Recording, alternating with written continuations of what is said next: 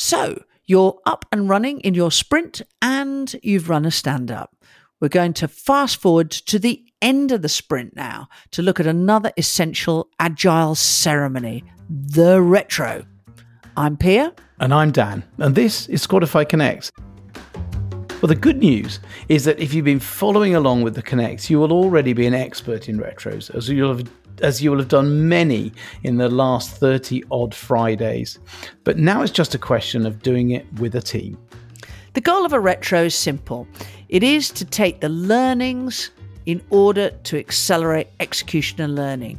How can you do more without just working harder? Yeah, and you're probably going to have a meeting to do this, but we've also done them asynchronously, getting people to add to an online whiteboard.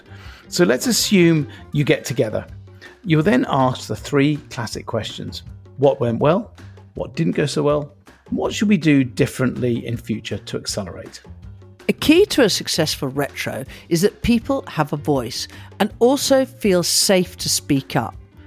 Our advice on this is give everyone a chance to reflect and have a set of points that they then share on a whiteboard or similar, so that it's not just the vocal folks like us that get a say. And secondly, keep working on that psychological safety. One of the best ways to do this is to set the tone, especially for question 2. What didn't go so well? You can lead the way. Call out some things that you think you could have done better. This will enable others to feel that they can do the same. And by the way, we've found that we can combine a retro and sprint planning into one monthly meeting, something you might want to think about, and you can immediately apply your learnings to the future sprint. So the first half is devoted to the retro, and then you go straight into planning the upcoming month. This week, at the very least, your action is to set up a time for the retro, but you can also do a mini mid-sprint retro if you want. You're still really learning a lot about this approach to execution.